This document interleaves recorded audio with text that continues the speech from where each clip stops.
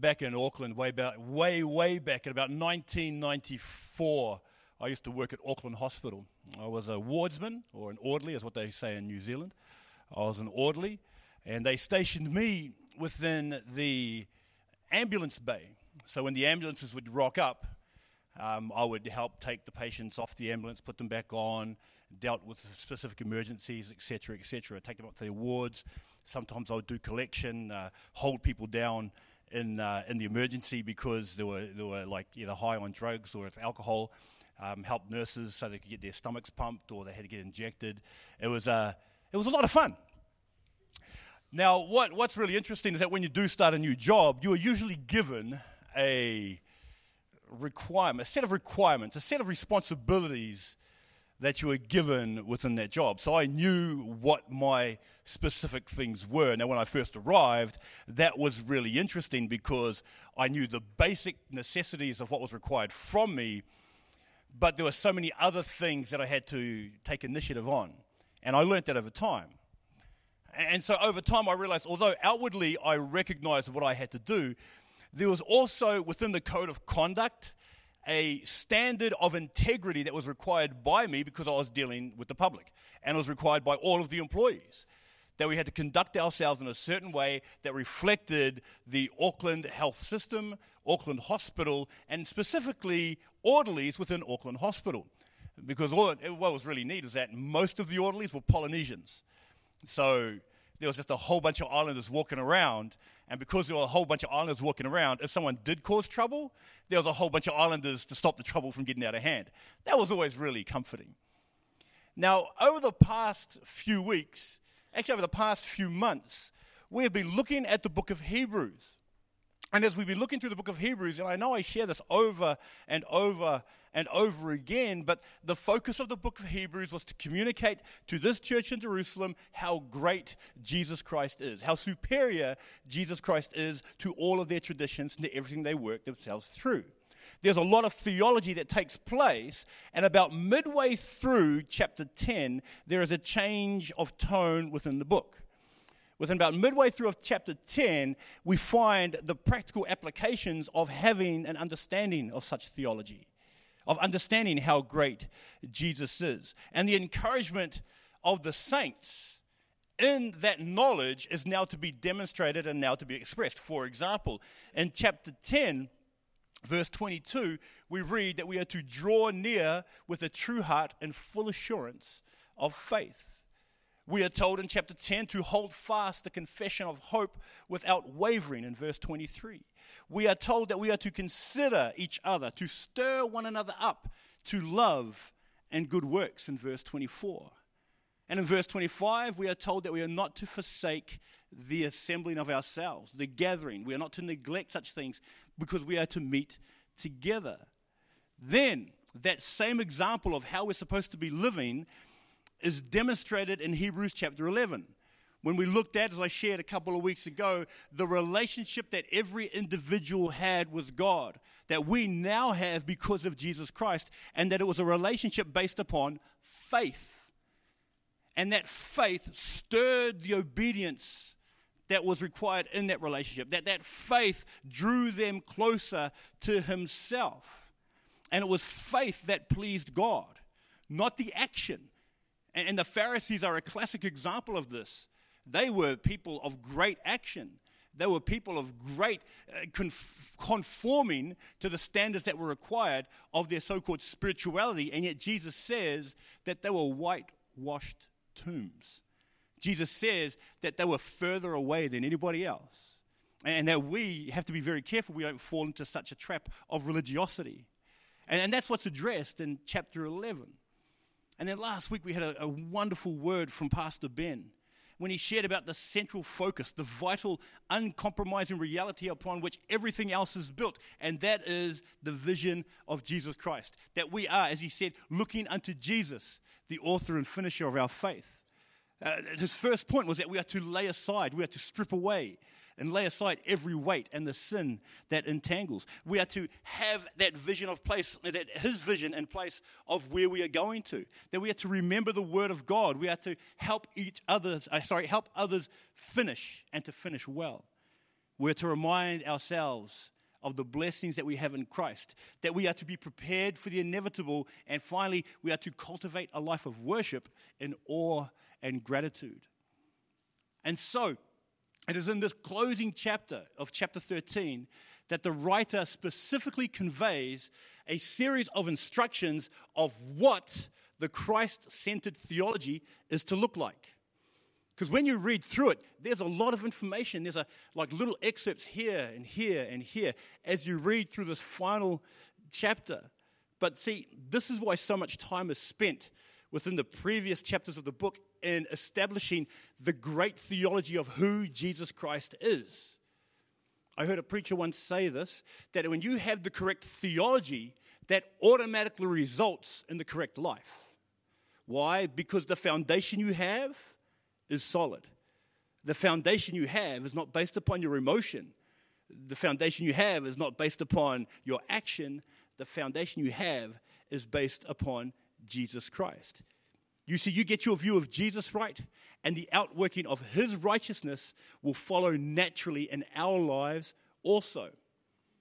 So when Pastor Ben finished last week, he quoted this in Hebrews chapter 12, verses 28 and 29. It says this: therefore, meaning all of those truths that led up to this point here, all of the information that's been communicated to the church, all of the realities about who Jesus is, he says, therefore, since we are receiving a kingdom that cannot be shaken, let us be thankful and so worship God acceptably with reverence and awe, for our God is a consuming fire.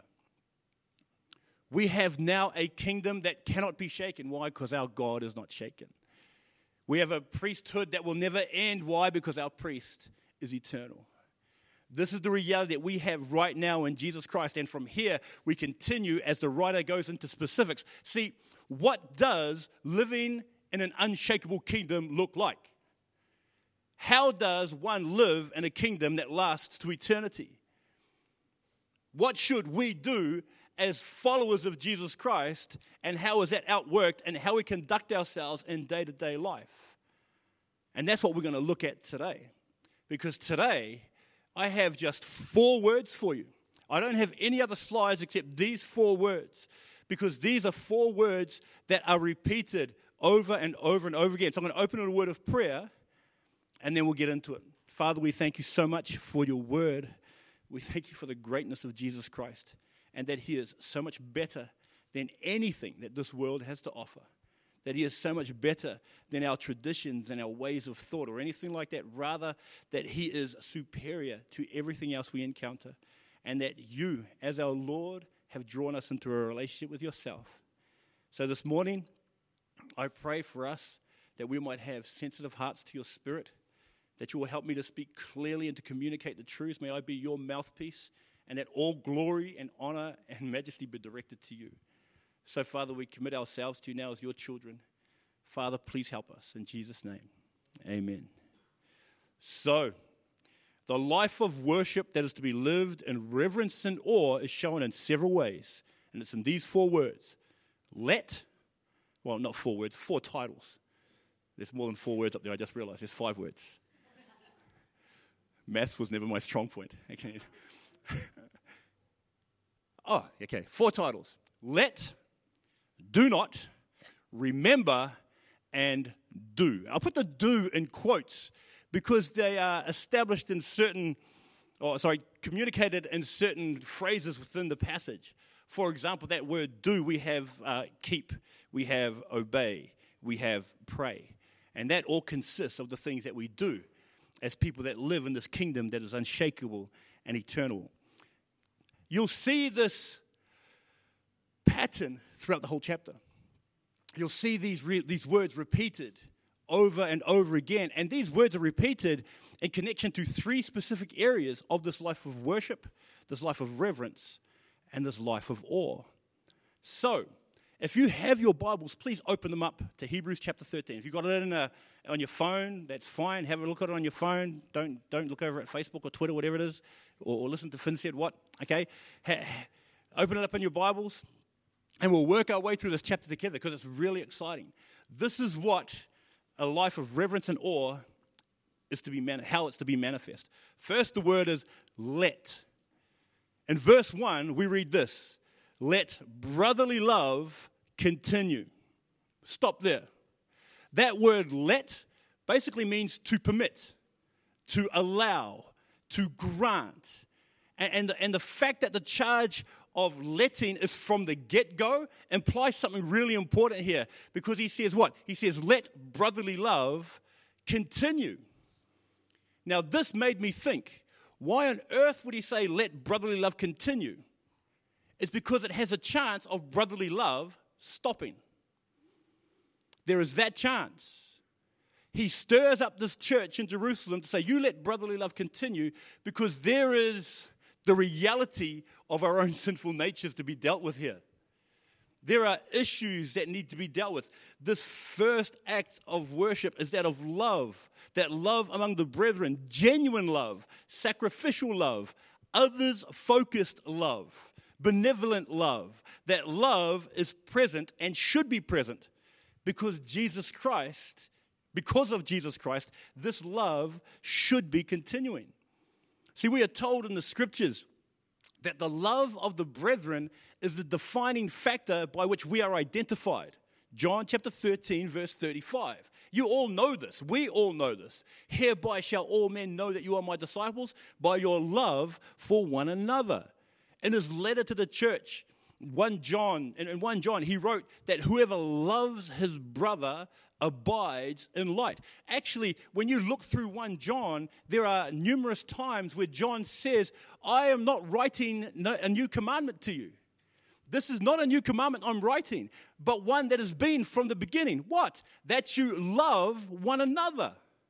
That's what's demonstrated time and time again within the scriptures. 1 John chapter 4, verses 11 and 12 says this: Dear friends, since God so loved us, we also ought to love one another. No one has ever seen God, but if we love one another, God lives in us, and his love is made complete in us.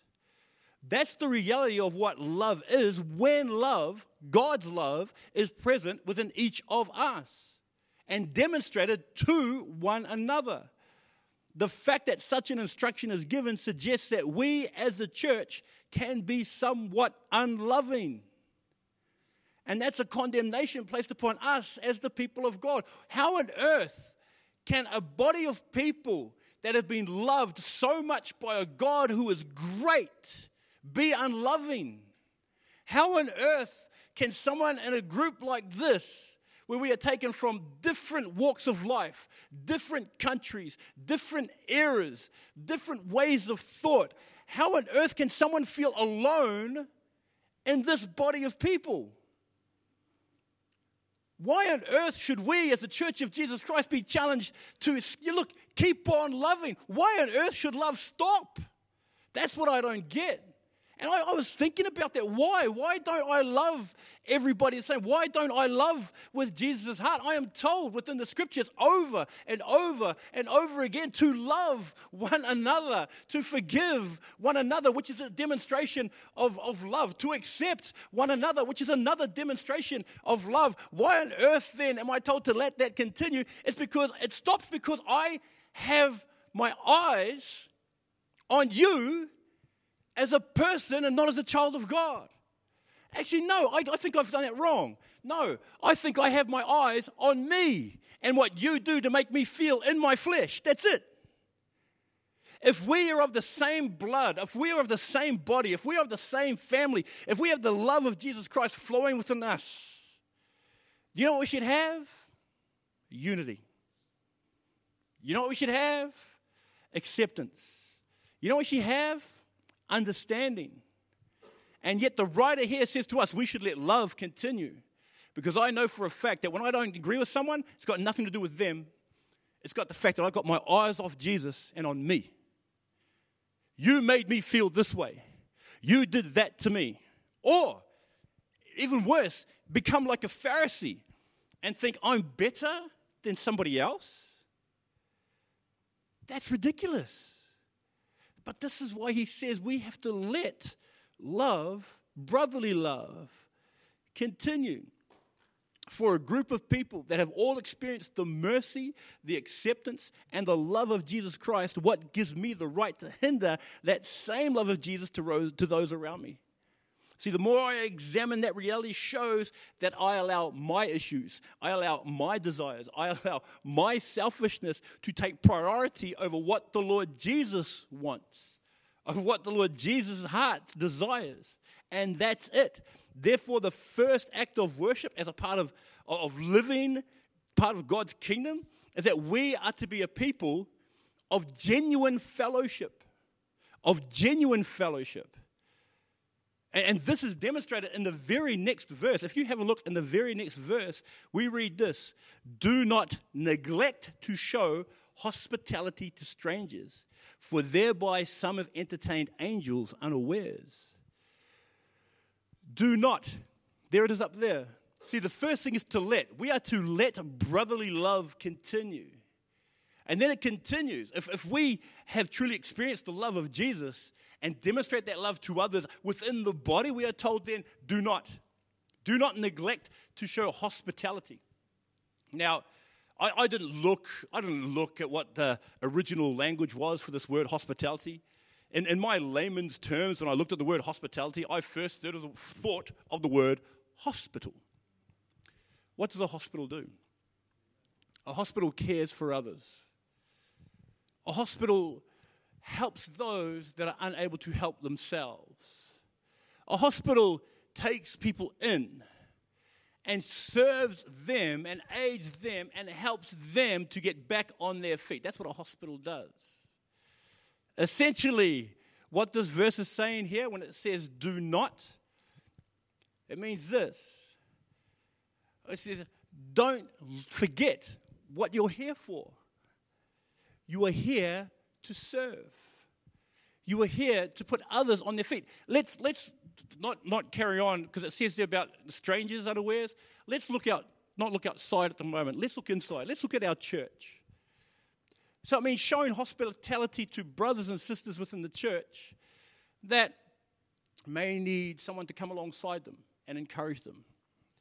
It may mean that as uncomfortable or as as inconvenient as it might be, opening our doors up for somebody within the church. It may be just praying for someone in the church and having someone come alongside and say, how can I pray for you? How can I be there for you? See, what's really interesting is that in these first few verses 1, 2, and 3, this focuses mainly on relationships. Specifically, I like to look at it as fellowship. This is what it looks at. So it says, do not neglect to show hospitality to strangers, for thereby some have entertained angels unawares. Yeah, that's about relationship. That's about being involved. That's about stepping out. When you look in verse 3, it says this: remember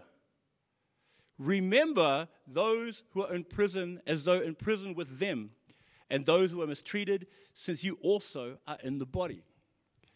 Now I remember when Julie's left. She's upstairs.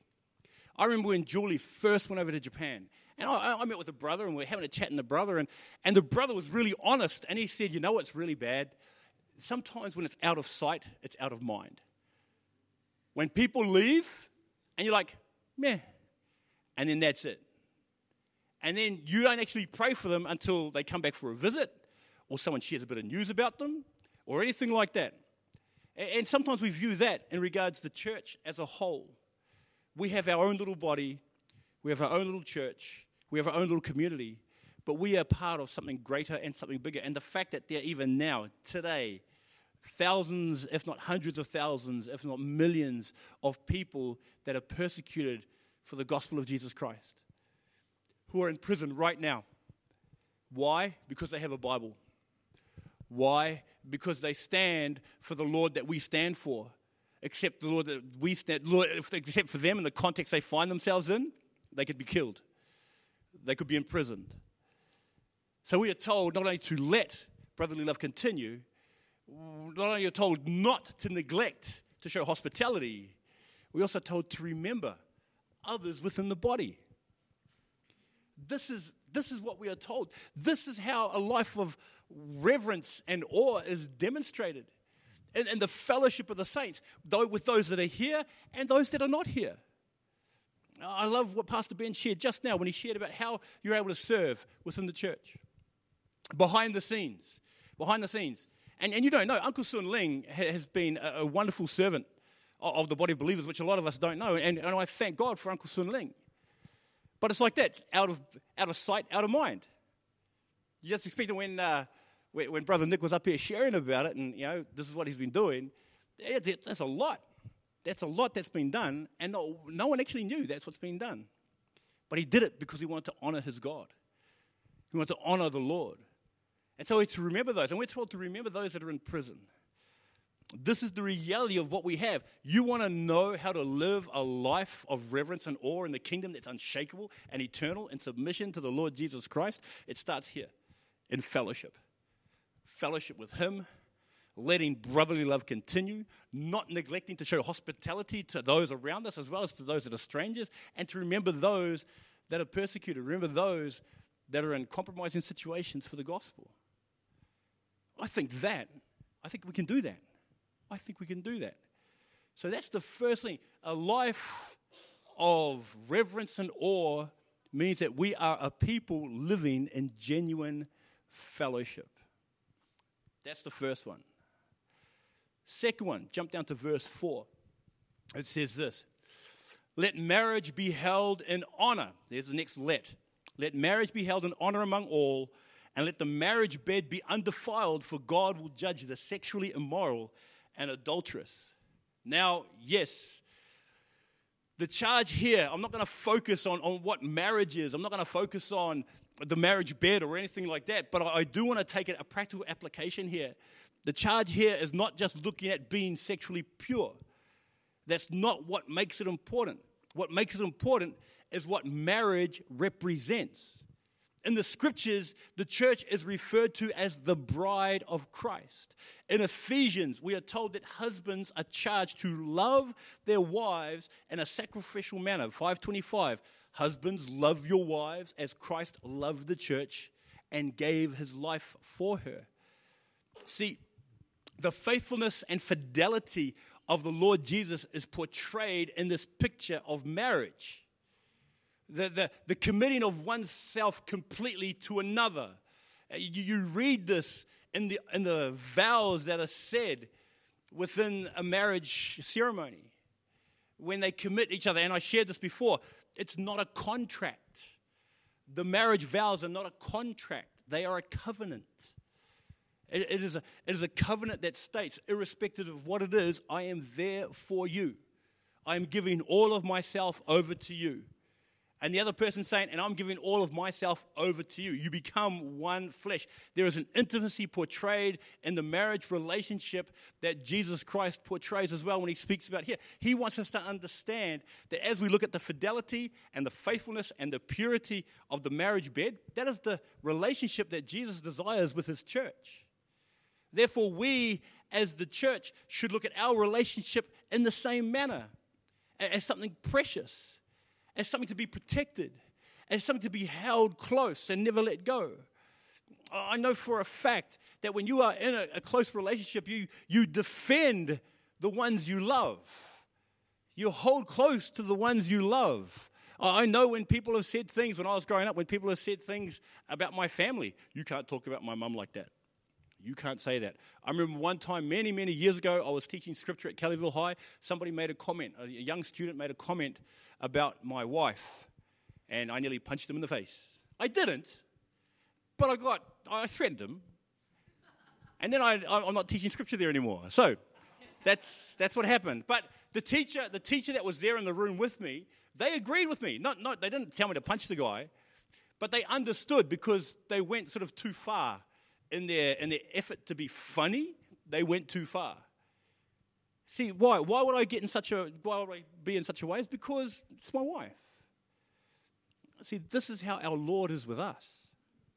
We are his bride. He has committed himself 100% to us. That is evident by what he has done for us on the cross. It is evident. How much he cares for you is evident by what he was willing to do. how he passionately pursued you, how we've been looking at this whole year, how he has a passionate pursuit of you where he was willing to give everything that he is and everything that he has to win you to himself. Now that he has you, he won't let you go. He wants to protect that relationship. And so he says, what this verse here represents, how we are to protect that same relationship, which means this: if you don't protect that relationship, does that mean you don't fully understand what you have in the person of Christ? And I understand this as well. See, we've been looking at the superiority of Jesus this whole series. And we've had some great sermons from everybody that's been up here. That sounded really bad because it felt like I was talking about myself. But like Pastor Ben and Jono and Andrew and everybody that's been up here and shared the word, looking at the greatness of Jesus. And this is what happens when we are overly exposed to the same thing over and over again. You know what happens with us? We sort of become numb to it, don't we? We become numb to it. We have heard so many sermons about who Jesus is, about what Jesus has done, and what we do, and as a people, as we look at it and we think, yeah, I've heard it before. There is an old hymn, and I think I've quoted it before. There's an old hymn that I used to sing when I first became a Christian. Tell me the old story. Tell me the old story of unseen things above, of Jesus and his glory, of Jesus and his love. And the whole, there's, I don't know, maybe about 15 or so verses. It's really long, short verses, little stanzas. But that's what we do. We don't say, tell me the old story anymore. We don't. And so we need to get back to the basics of who Jesus is, of what he's done, and ask him to refresh our souls. Ask him to open our eyes. Ask him to draw us closer to himself so we don't become stagnant in our relationship with him and become, for want of a better word, and become bored. But this is what we are being charged with. As the Lord Jesus Christ has consecrated himself to us as his church, it is a consecration revealing the seriousness of his love to us as his people. It is important that we understand the sacredness of marriage that's been appointed by God, because it reflects the sacredness of the relationship we share with our Lord Jesus Christ. That's why the second act of worship is that of living a life of willing consecration. This is why when you come along, it goes on after this. In verse 4 and verse 5, it goes to the do part. It says this in verse 5, keep your life free from the love of money and be content with what you have. For he has said, I will never leave you nor forsake you. So we can confidently say, the Lord is my helper. I will not fear what man can do to me. Why is money referred to there? Because that is the big thing people are going for today. We think if we have all the money in the world, it'll be okay. If we think we're going to be financially secure, then I'm set for life. That's what we think.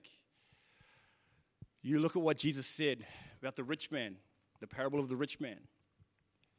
What did he say? He said, you fool, tonight your soul will be required of you. It is important for us that we don't lose sight, not only of who Jesus is, but what Jesus is doing. Our security is never to be held within things of this world. Our security is not to be held within the house that we have or the cars that we drive, even the relationships that we share with other people. That is not where our security lies. The security lies in knowing who Jesus is, because he's the one that never leaves nor forsakes. I saw a video just recently, and it was a classroom, and it was a psychology class or whatever it was, and the professor asked a mother to come stand up, and he said, can you write who are the most important people in your life? And so she wrote her husband and her children. And he goes, who else can you write that's really important in your life? She wrote her parents and her siblings. He goes, who else? As you go further out, who else is really important? And then she went, and she went that, and then she went, so families like uncles and aunties, grandparents. And then she went sort of like friends and really good friends. And then she went sort of like, oh, there's her neighbors that she doesn't know very well. And so he went through all the relationships. She had this massive list of names. Then he said to her, all right, let's say people on this list had to die. I thought, that's pretty cold. So you had to get rid of these people. Like, basically, these people's lives are in your hands, and you had to get rid of certain people. Who would you get rid of? Who would you kill? And so she started off at the, okay, it'd be like the shopkeepers, her boss, things like that. She killed off those people first. Again, who else? And so she would wipe off like 4 or 5 names at a time. And obviously, as it went through, who else would you kill? Who else would you kill? Who else would you kill? Until the only names left on the board were her husband and her kids. And he goes, you have to kill 2 people. Who will they be? She wiped off the names of her kids. And then everyone was like, why did you do that? And she said this. She said, I love my kids. I love my family. But in the end, my kids will grow up. They'll get married. They'll have their own kids. They'll have their own lives. It'll just be me and my husband. My husband's been with me from the beginning. He'll be with me at the end. So if anyone else was going to be there, it would be him. And everyone was like, oh, that's so nice. That's so nice. But this is the reality. For us in our relationship with Jesus Christ, that is the primary relationship that lasts to eternity. He who will never leave us nor forsake us. He who is there. He who died for us and rose again the 3rd day. He who took upon himself all the sin and all our offenses and all our wrongdoings. He took upon himself so that you and I could say to him, Abba, Father. He is there. So that's the reason why it's compared to money. Money, no, that's not the priority. Your friendships, no, that's not the priority. To cherish the relationship of Jesus Christ is the priority that we are to have. And here's what's really interesting, is that when you have that in place, when you have that right relationship with Jesus Christ, well, you do treat your wife well. You treat your children well. You treat your friends well. That is how a life of reverence and awe is lived in this kingdom that is unshakable. When the focus is on him and on him alone. Because he is the one that equips you. Like I said before, it is his righteousness that flows out into the lives of others. His righteousness and his goodness. And so far we've got, let brotherly love continue. Do not neglect hospitality. Remember those that are in prison. And then it says this, keep your life free from the love of money. Prioritize the things in your life. You see, all of those, I look at terms of fellowship. From verse 4 onwards to verse 4, verse 5, even verse 7. I look at that as our lives being that of consecration.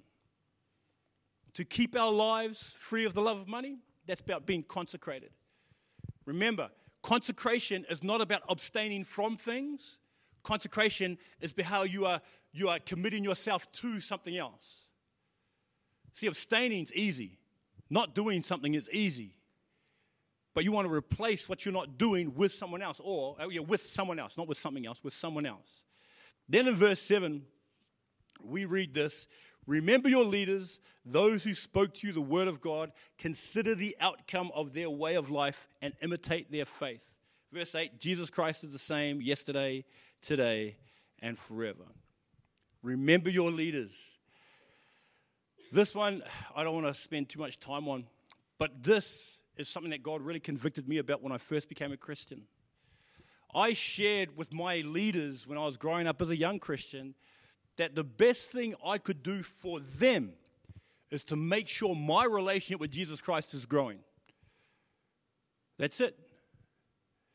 I was listening to a sermon by Jim Cymbala, and he said, the effectiveness of a pastor or a leader of a Bible study group or of a Sunday school teacher is not demonstrated by the amount of people that are there when they speak. It is demonstrated by the amount of people that are discipled and are growing in their own relationships with Jesus Christ. That's how it's measured. So my role is to equip you My role is to give you the tools and to give you the avenues where you are growing and serving and learning and maturing in your own walk with Jesus Christ. That's what my role is. That's what your Bible studies leader role is. That's what we are there for. So it says, remember your leaders. Why? Because I have to give an account to my God with how I treated you. I have an eternal weight that has been placed upon me to say, wow, have I honored God and how I've cared for you? And I'm still growing and I'm still maturing and I still make mistakes. But praise God that He is directly involved within His church and within His people. So, the first act of reverence and awe, the first act of worship is that of genuine fellowship. The second act of worship that we can demonstrate as saints and followers of Jesus Christ is that of willing consecration. That you desire to be consecrated to the things of God. The third, I'm going to jump down to verse 15. Jump down to verse 15. It says there, therefore, let us go to him outside the camp and bear the reproach he endured. For here we have no lasting city, but we seek the city that is to come. Through him, then, let us continually offer up a sacrifice of praise to God. So, to offer a sacrifice of praise is the willing recognition of the person of Jesus Christ. See, if you remember in the previous verses, we are partaking of something which we have no right to. That's in verse, I think, 10. In verse 10, we have an altar from which those who serve the tent have no right to eat. We partake of a right that we've been taking of something that we have no actual right to. It's been given to us because of what Jesus has done. It's been given to us because of the blood that has been shed. It's been given to us because we have been remade within the person of Jesus Christ. We've been made new creations. So we partake of that which we have no right to. We are brought into holy places. We are sanctified through his blood. We have our reproach removed and have gained entry to an eternal city. Then the natural result would be that of appreciation and thanksgiving. This is why the word used is that we are to offer the fruit of praise. You know why it's called the fruit of praise? Because fruit grows naturally. That's why. Have you ever been in a situation where you have just shouted for joy? Have you ever heard some great news and just like, whoa, that's exactly what, no one forced it out of you. It just grew naturally. Last night, Australia was beaten by the All Blacks. Now, was I happy? Yeah, I was okay about it. But in 2015, in 2015, when New Zealand destroyed Australia in the final of the World Cup, I remember the final try that Beauden Barrett scored to seal the game and confirm back-to-back World Cup wins for New Zealand. No country has ever done that. But when he scored that try, I was sitting there. It was Sunday morning. I was preaching that day. It was Sunday morning, and I remember when he scored that try, no one else was around. It was just me in the lounge watching it. I jumped out of my chair, and I did one of those silent screams. Just went. Was that forced? No. It was the natural response to the situation that I was faced with right there and right then. Therefore, with the truths that have been shared within this passage, I am told I am to offer the fruit of praise. Why? Because I can now enter into a holy place because of the blood that Jesus shed. That I am now partaking of things that I have no right to partake of. That I am now a citizen of an eternal kingdom that is unshakable. That I had my sin washed away. That I have made a new creation and been given a new heart. That I have the Spirit of God dwelling within me. That I've been given the Word of God. And I've been given the people of God. And I've been given the calling of God within my life. You know what that should do? That should get me out of my couch and go, that I offer the fruit of praise that naturally grows. Why? Because everything directs me to do so. That's why. And the reason why we don't see this and the richness that is found within the scriptures, I think is because we spend so much time going through it over and over and over again. We become numb to it. We need to ask God to refresh our souls, to see as he sees, to hear as he hears, to have a heartbeat that beats in time with his, so that when we look at the person that is next to us and they don't know Jesus, our heart cries and says, I want to love this person and share Jesus with them. That when I look within the church and I see somebody that's alone in the church, that I actually come up alongside them and say, bro, how are you going? That brotherly love really does continue. That we do not neglect hospitality. That we remember those that are less fortunate than us, but yet are standing for the kingdom of God. That we are willing to consecrate ourselves and not allow the love of this world and the things of this world to crowd out the heart of God and the work of God that He's trying to do with every single one of us. And that when we understand what we have been given, we might cry forth the praise of God. Because you see, the praises that are written within the Psalms, if you go from Psalm 146 to Psalm 150, you will read the most common phrase there over and over again in each of those Psalms. You know what that is? Praise the Lord. There is strength in praise. You know why there's strength in praise? Because praise is the acknowledging of someone else and what someone else has done. You're not thinking about yourself. You're praising what other people have done. You're praising what other people are doing. And so this is when you look at what God has done, you praise Him for that. This is why in 1 John chapter 2 verse 9, which is a really common verse, everybody should know that verse off the top of their head. When it says who we are and what Jesus Christ has made, that we are a royal priesthood, that we are a chosen generation, that we are a holy nation, that we are a people belonging to Him. For what purpose?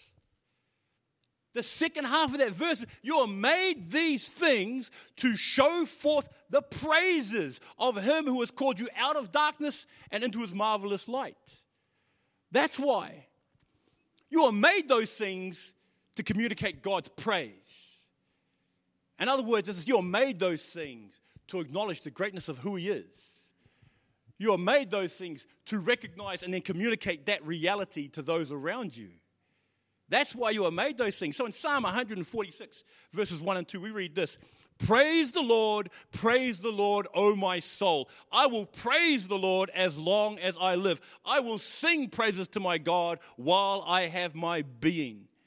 Psalm 147, verse 1. Praise the Lord, for it is good to sing praises to our God, for it is pleasant, and the song of praise is fitting.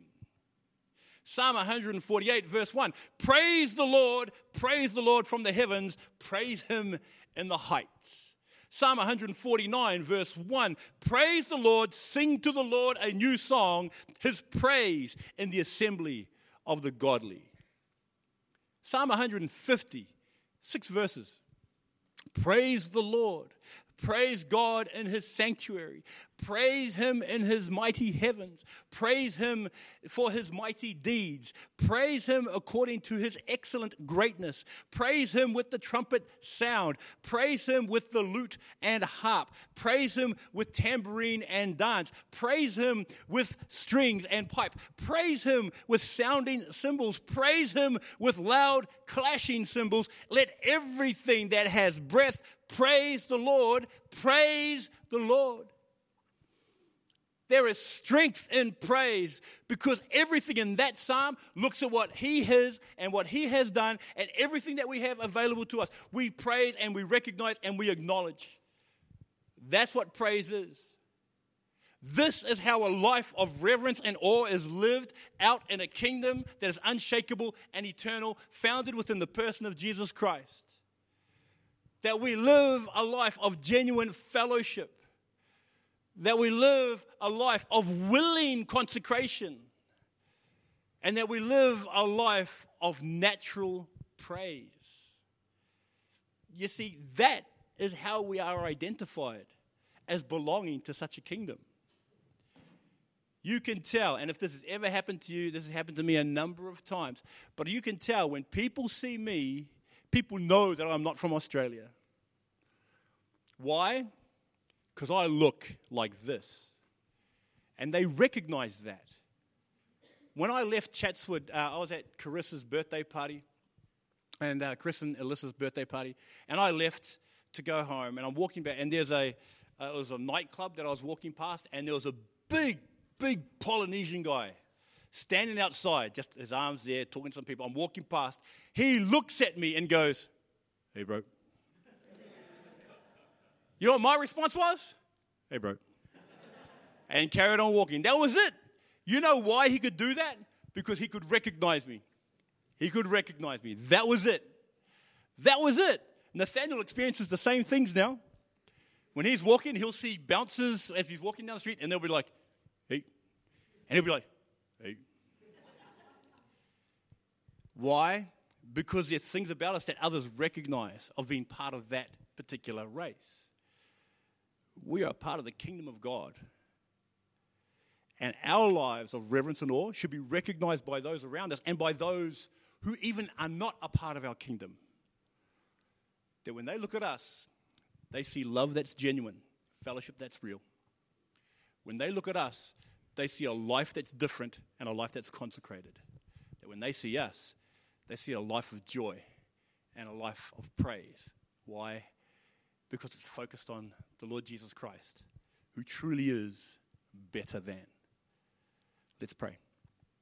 Father, as we come before you, we thank you so much that you are a God that is great, that you are a God that is superior, that you truly are a God that is better than. And as we leave here today, we ask that you will open our eyes, that you will refresh our hearts to see more of you. Help us, Lord, not to be complacent, not to be comfortable, not to be relaxed with the sheer greatness of who you are. We hear time and time again, every week we are here and we hear your word preached and we walk away unchanged. Father, I ask that you would take the truths of your word, that by your Spirit you will stir us, that by your Spirit you will make us uncomfortable, that by your Spirit you will challenge us so that we might be refreshed in the greatness of your being. Father, give us a vision for you. Fill our eyes, oh our God, with a vision of the cross. Fill our hearts with love for Jesus, the Nazarene. Father, we thank you now and ask you to work in us. In Jesus' name, amen.